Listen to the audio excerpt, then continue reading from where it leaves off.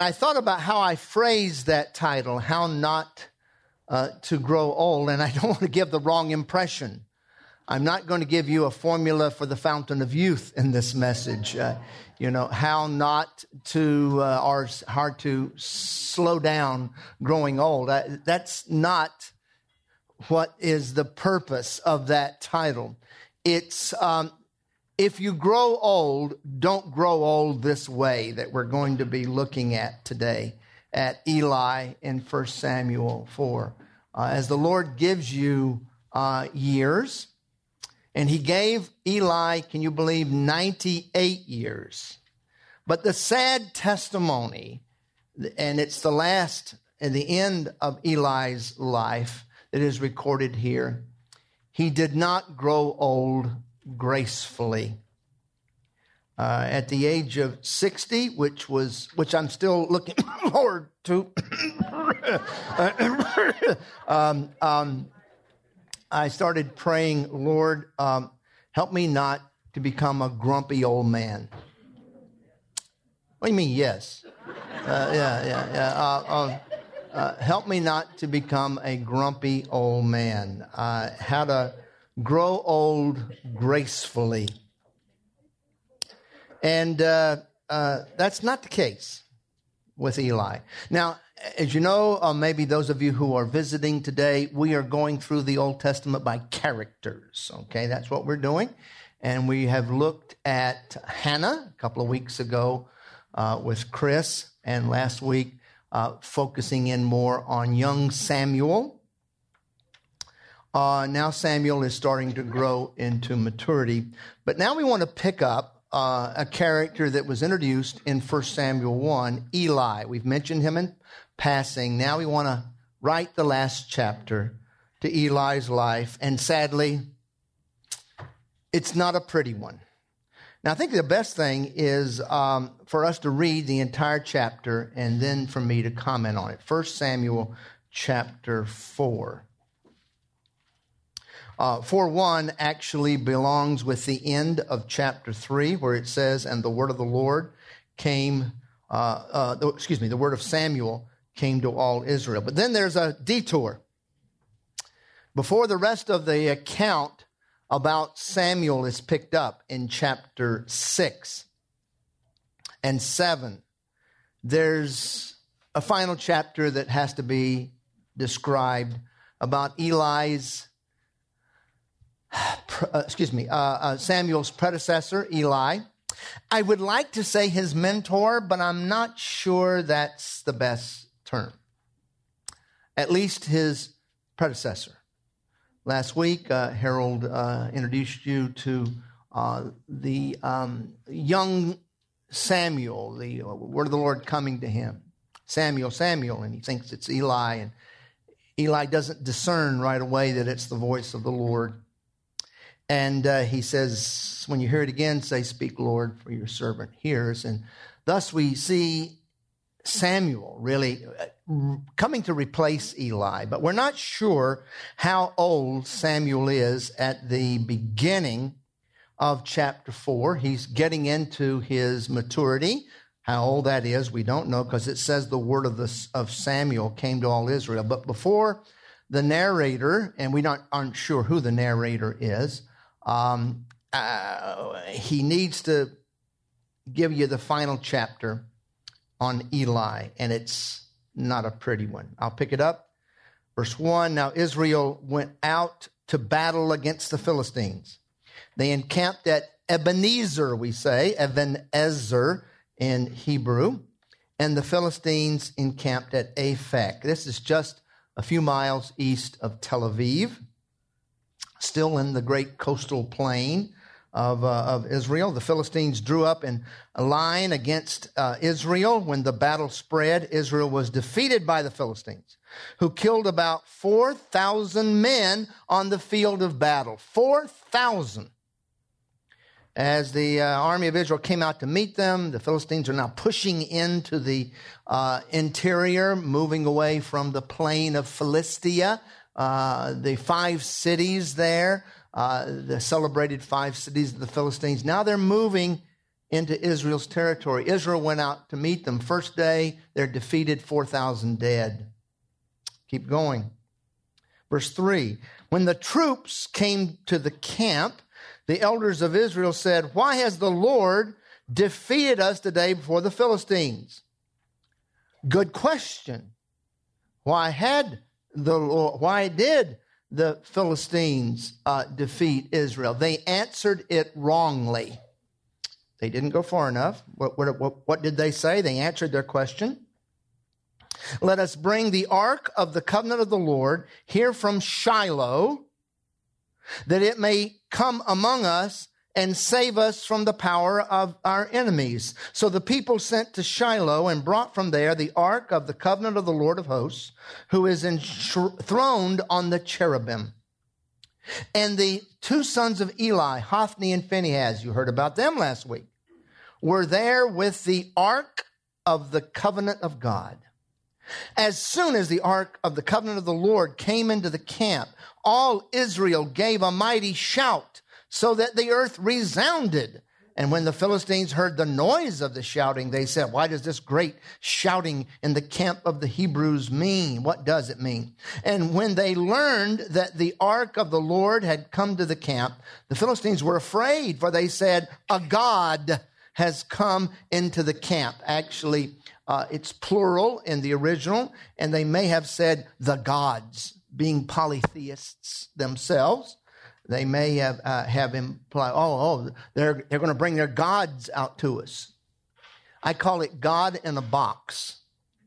Wrongly so. God in a box.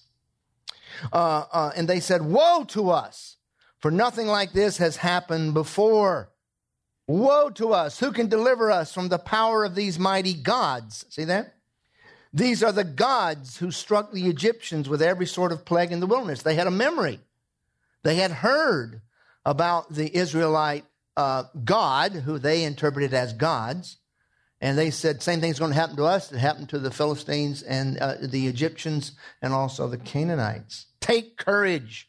Talk about military men here. Take courage, you military men, O Philistines, lest you become slaves to the Hebrews as they have been to you. Be men and fight. Now, if you've been reading from Exodus up to this point, you might say, boy, they ought to be scared because God's really going to zap them.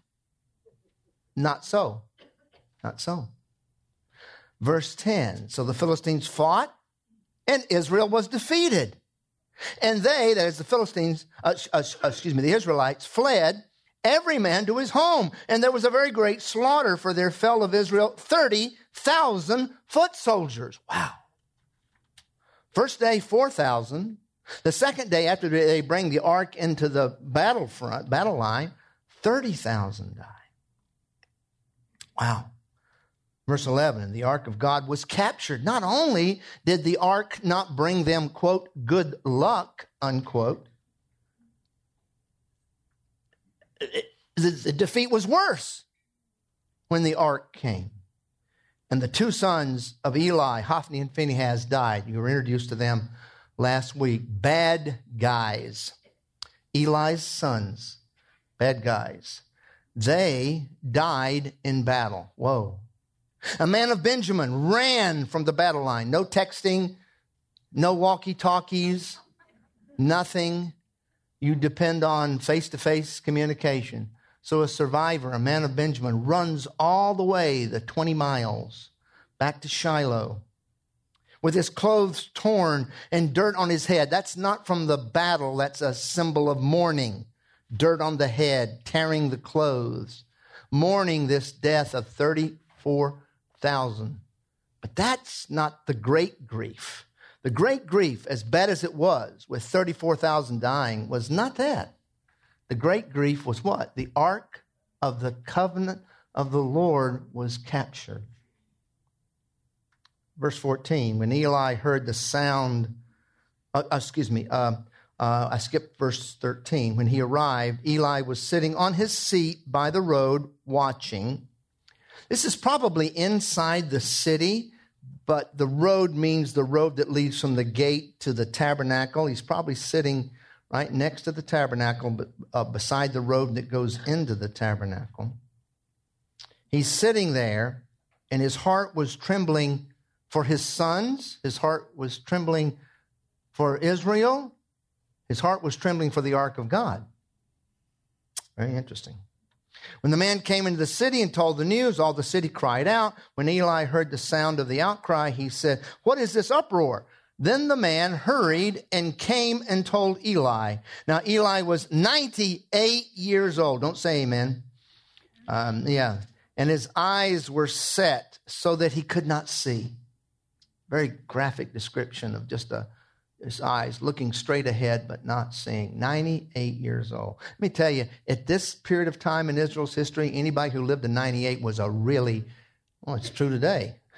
True today. Really, really. The time of the patriarchs living into the hundreds is over.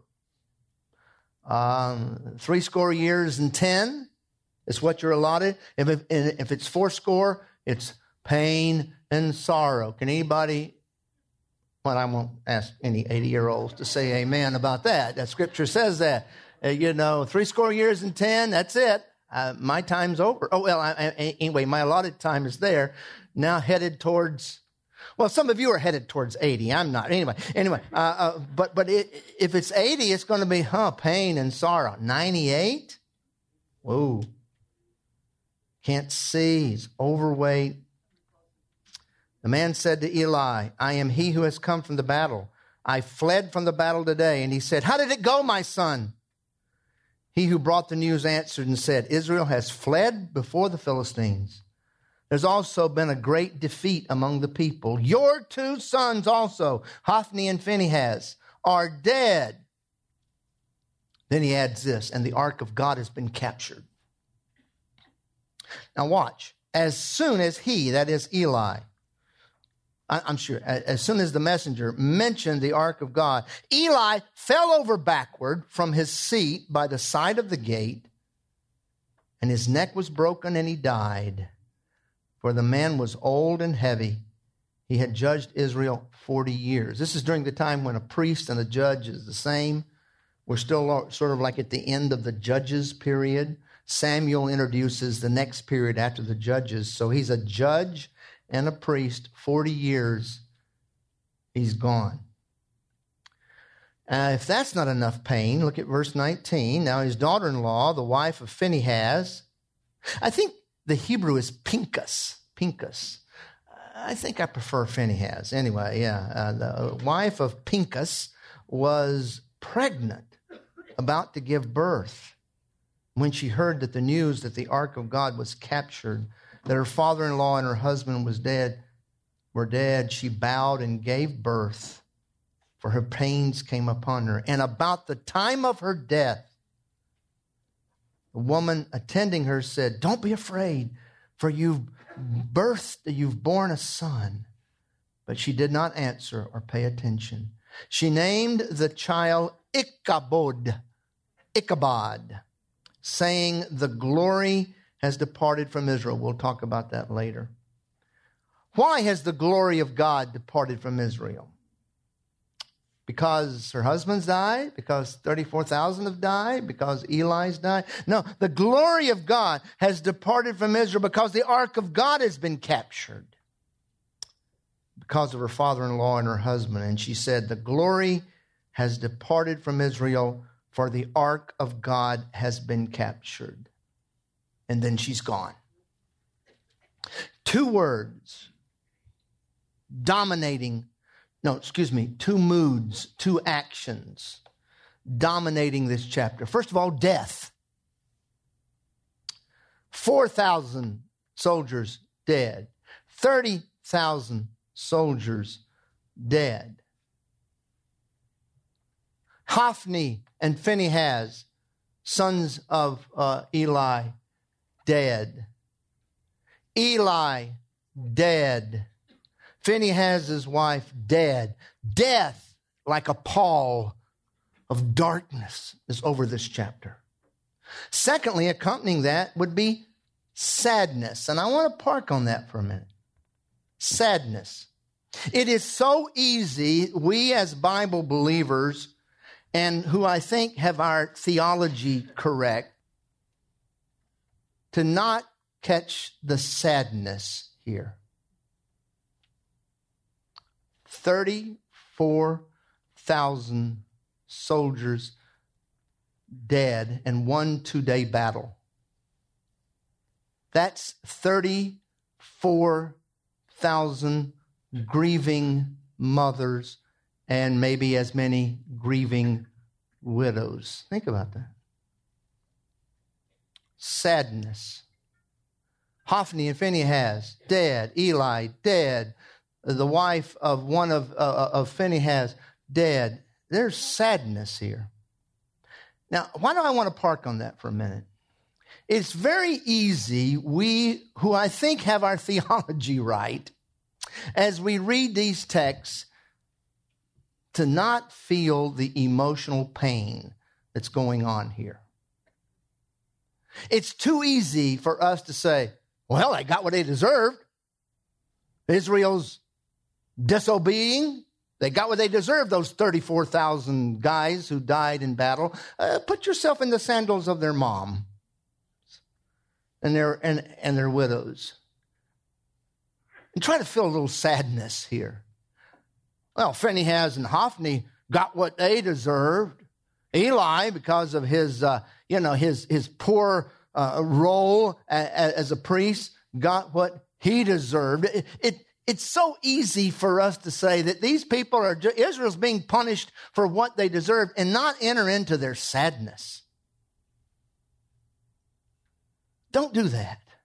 When you're reading Scripture, don't let your theology keep you from entering into the emotional pain that these people must have experienced. We ought to feel that pain and not just blow it away as, well, they got what they deserved. Yeah, maybe they did. But tell that to the widows and the mamas. And then the added pain of losing the ark. The added pain of saying, what went wrong? The added pain of this.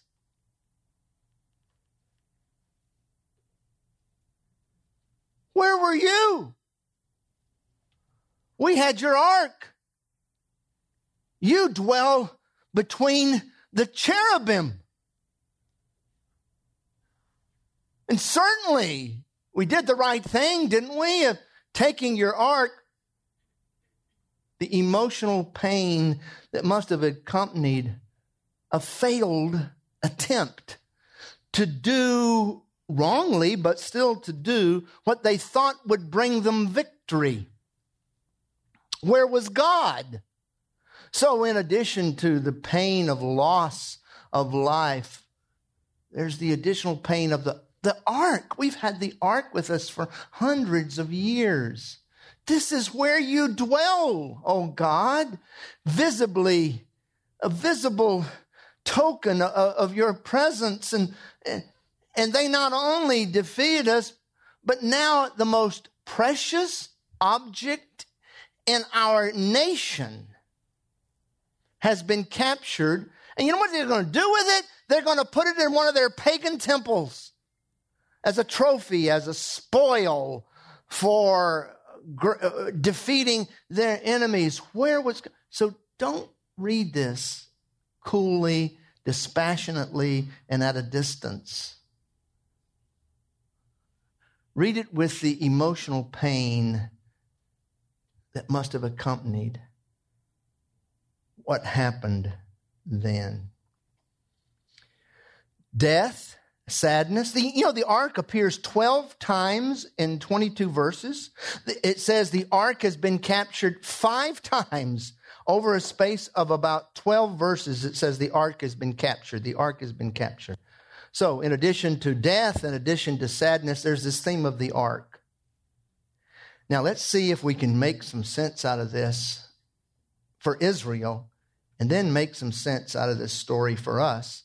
Because in the midst of this is our theme, how not to grow old, okay? You say 34,000, isn't that really, come on, that's really. this is some inflated number that the Bible has. Study the Civil War. Antietam, 25,000 casualties in one-day battle at Antietam. Gettysburg, the next venture of the South-North, over 50,000 casualties in a 3-day battle. And I don't even begin to talk about the Great War. They didn't call it the First World War until years later. The Great War, where over a period of I don't know how many days, Greg Fraser, the Battle of the Somme, hundreds of thousands, primarily British soldiers. That's not to count the German soldiers. So please don't say, oh, these numbers are inflated.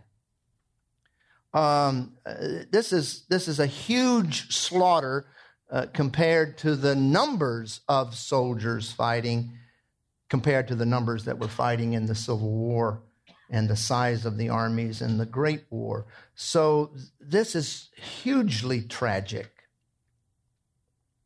Now, what do we do about this thing called the ark? What do we do about this thing called the ark? Now, let's look at this. Again, maps are not everybody's cup of tea, but I hope that you will see this. Here is Shiloh. Shiloh is where the ark is kept for nearly 400 years before it's captured, and then later makes its way down through the Philistines and all the way up to Kirjath Jearim. Notice here, right next to the Ibex campus. Ta-da. Okay? And then it finally makes its way to Jerusalem under David. But it's kept here. This is where Eli is. This is where Samuel is. This is where Hophni and Phinehas are, there in Shiloh. And now here's the Philistines coming up the coast, and they get to Tel Aviv, and they move east, and they camp at Aphek, and there's the battle at Eben Ezer. It's a ironic stone of help, Eben Ezer, but God didn't give them help here.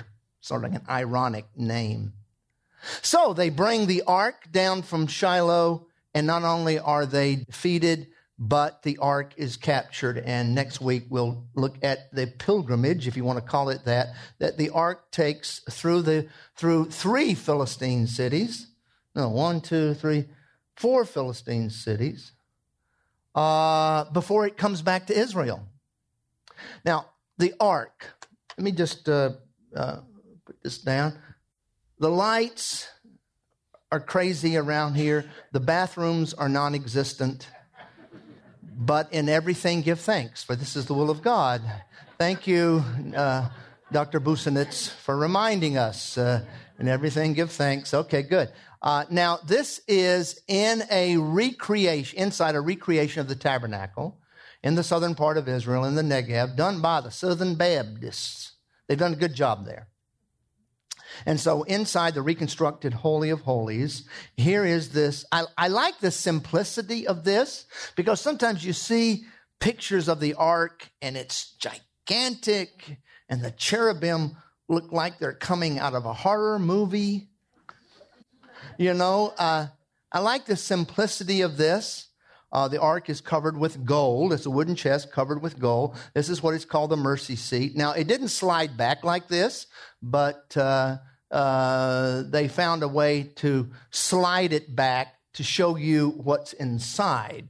The the 10 Commandments, Aaron's rod that budded, and a pitcher of manna. So they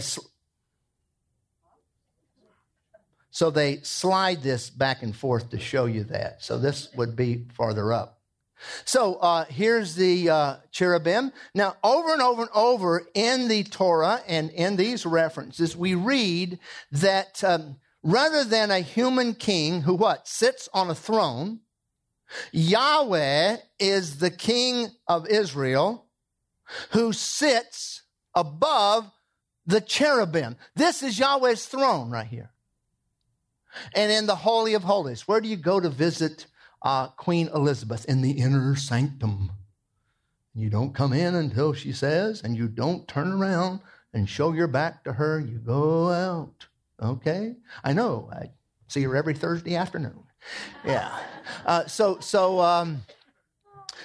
this is the Holy of Holies. Once a year is all that a man is allowed in there. So God is enthroned here. So they went inside the Holy of Holies there in the tabernacle in Shiloh, and they carried the ark. Notice that there is no word from God or a prophet here. It's the elders of the people that make the decision. The elders, they made a bad decision. No prophet came and said, take the ark. They did this on their own. No word from God. There's no command in the Torah that if you lose a battle, then take the ark and it'll win it for you. They did this on their own, and disaster followed. Let me explain to you why. It's called God in a box. God in a box idea. It's magic. It's superstition. Not the existence of Yahweh, no. Not the importance of the ark is superstition, no. It's the attitude of the elders of the people that we've got God in a box. And if we take that box to the front lines, surely God will give us victory. If you don't like the term God in a box, call it the localization of God. God is localized in this box, and if we take that box, God will be with us. God's presence with his people is not based on the physical box, the Ark of the Covenant that you take somewhere. God's presence with his people is because of your obedience.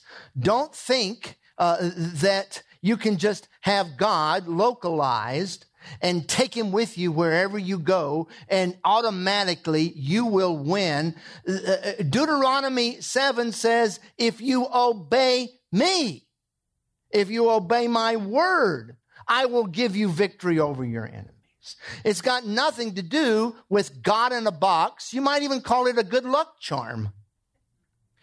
The great teaching of the Ark of the Covenant with the presence of Yahweh there has become something magical to them. Let me put it this way. I'm going to shoot a free throw. But before, got to kiss that crucifix. You said, well, I'm dating myself. I don't think they let them wear crucifixes anymore in the NBA. But I remember that. I remember seeing Catholic basketball players, even in the NBA, kiss the crucifix. The crucifix has become a what? A good luck charm. A good luck charm. My wife and I watched The Amazing Race. It's a break. Don't condemn me. We don't watch some of the garbage that you watch. And every now and then, they'll touch a crucifix or touch a Buddha or get a blessing from some Hindu holy man, and they think that's going to give them good luck for the race. Yeah, we can do that. The localization of God. God's blessing on his people is tied to his people's obedience to them. Now, if you want to have a crucifix, okay. I'm not so sure it'd be cool if you had a Buddha. But anyway, if you want to have a crucifix, okay. But don't think by having a crucifix here or there or in your house, it's going to spare you from some sort of bad event or give you good spiritual luck. If so, you are falling into the same problem that these people had. If we have the ark out there, certainly God will give us victory. And God shows them that no, it's your success, Israel, is not tied to a box. Your success is by obeying me. Joshua 1, God said it to Joshua. We saw it, I don't know how many weeks ago, a few weeks ago. This Torah, this book of the law, shall not depart from your mouth, but you shall read in it day and night. For then shall you have your way prosperous, and then you shall have good success. By having your daily devotions, by reading the word, by obeying that word. And not even so much as, well, if I bring a Bible with me. Put that Bible in that suitcase, going on the amazing race, and God will be with us, will he, because of a Bible in your suitcase? One gal saw, I don't know if she said it because she's religious or she's secular. She said, I think God is interested in more important things than the amazing race. I think she nailed it. Thank you, Lord, you'll give me success. No. So there's the problem, the localization of God. It's no worse than magic. No better than magic. God is not a magician. You rub a crucifix or rub his Bible or say hello to him to give you good luck during the day. No, you obey me. You obey me.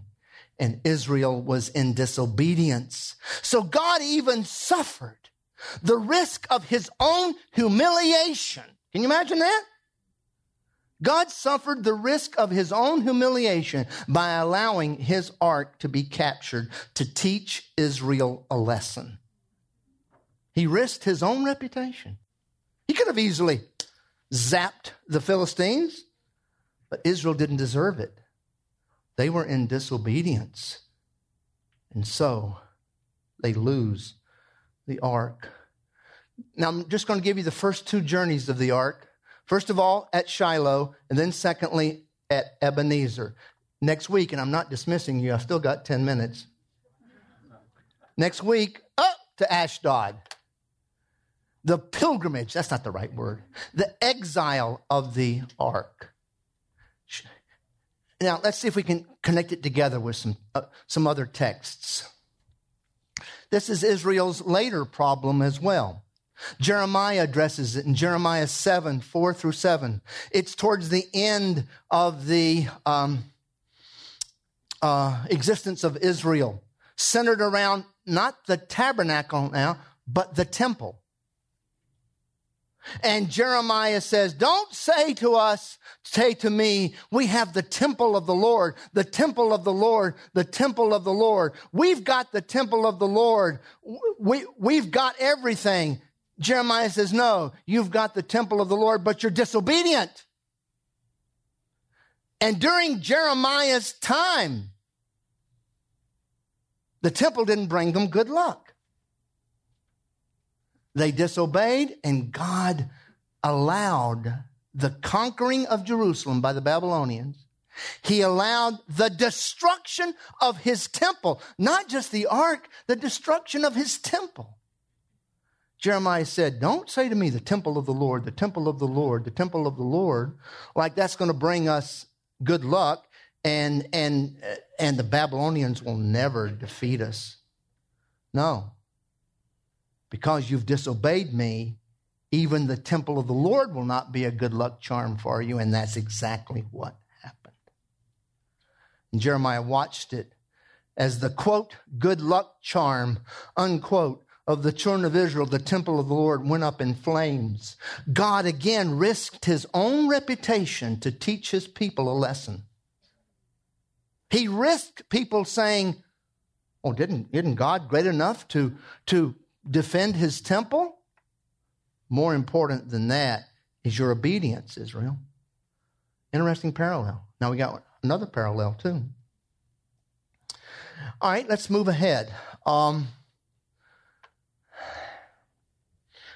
The guy runs. He gives a message. Old Eli keels over and he's gone.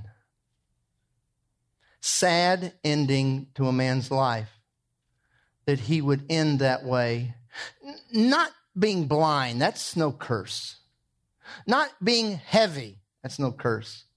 But living on a memory. That's the problem with Eli. How not to grow old. Living on a memory. He failed with his sons. As we saw last week, His sons were wicked men, and he didn't restrain them.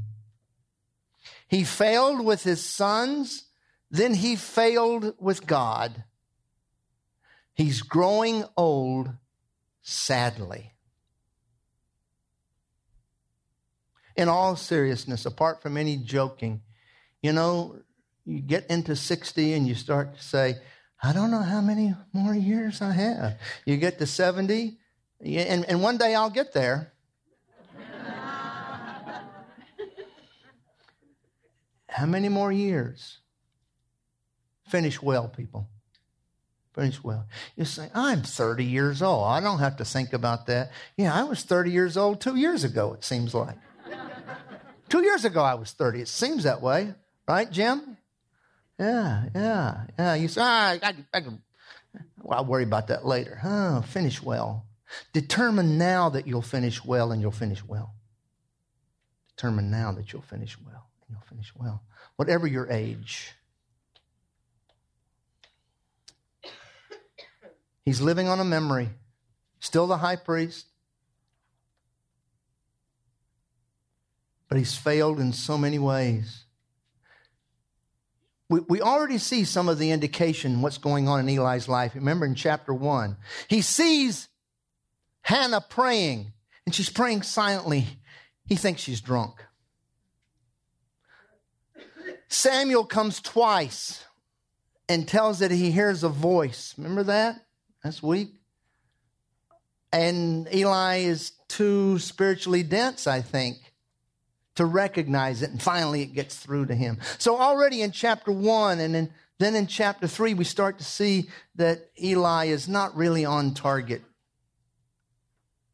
And now we see, I don't think that they could have taken the ark without Eli's permission. It doesn't say he permitted them, but it says the elders of the people, Eli also bought into this God in a box idea, this magic, this good luck charm. And I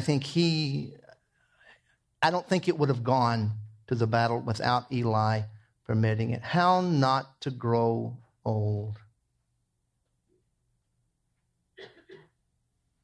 It's never too late. You blew it with this, you blew it with that. It's never too late, folks. It's never too late. Don't say, well, I'm old. I've made all these mistakes. May as well, face the grave. It's never too late. It's never too late for your kids, never too late for your grandkids to see an older person really walking with the Lord. Don't give up. Don't give up. Grow old gracefully. May God grant my answer, my prayer, that I not become a grumpy old man. May God grant your prayers every day. Lord, help me to age gracefully. How not to grow old. Why are these people in Scripture? They're warning signs. Beep, beep, beep, beep, beep, beep. What's that? Meep, meep, meep, meep. That thing's backing up. Wake up. Watch out. These are warning signs in Scriptures. Even Eli, the sad story of Eli, is a warning sign. Beep, beep, beep, beep. Grow old gracefully. Oh, what a sad story about the gal, wife of Phinehas. She dies after she gives birth, dies in childbirth. And what does she name the child? Either no glory or where is glory. Hebraists discuss whether Ichabod is no glory or where is glory. Joe Zakevich will settle that one for you after class. Still the same thing. What do you name him? Bob? Harry? Phinehas Jr.? Name him Ichabod. Name him no glory? She knew that when the ark was gone, God was gone from Israel. If God would not give them victory even when they had his ark, that must mean that God has withdrawn his glory from Israel. Sad. Very, very sad ending to this. Ikabod. Very interesting.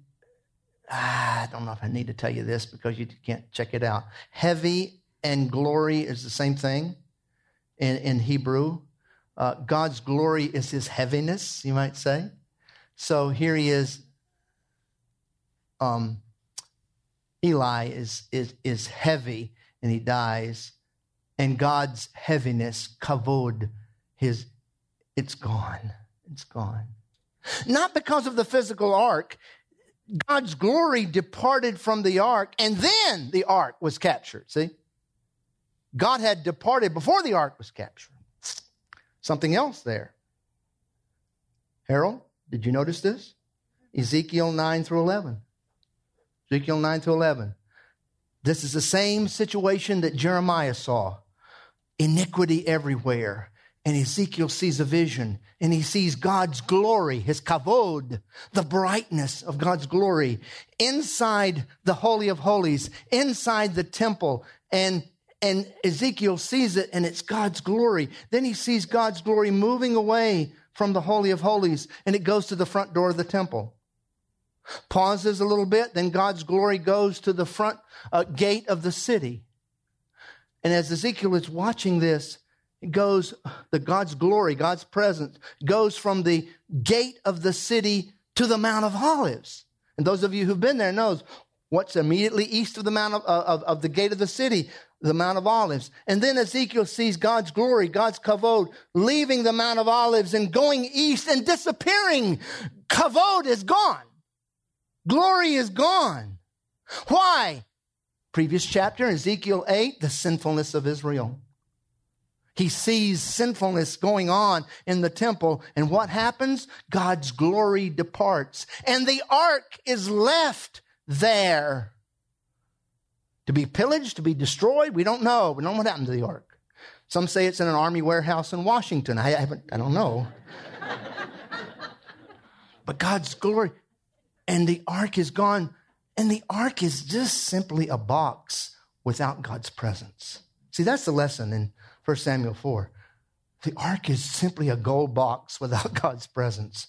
And Ezekiel sees, because of the sinfulness of people, God's glory leaves. That's what happened here. God's glory left because of the sinfulness of people, and the ark was captured. Well, it's a sad. I can't make it good, folks. All I can say is you don't have to die like Eli.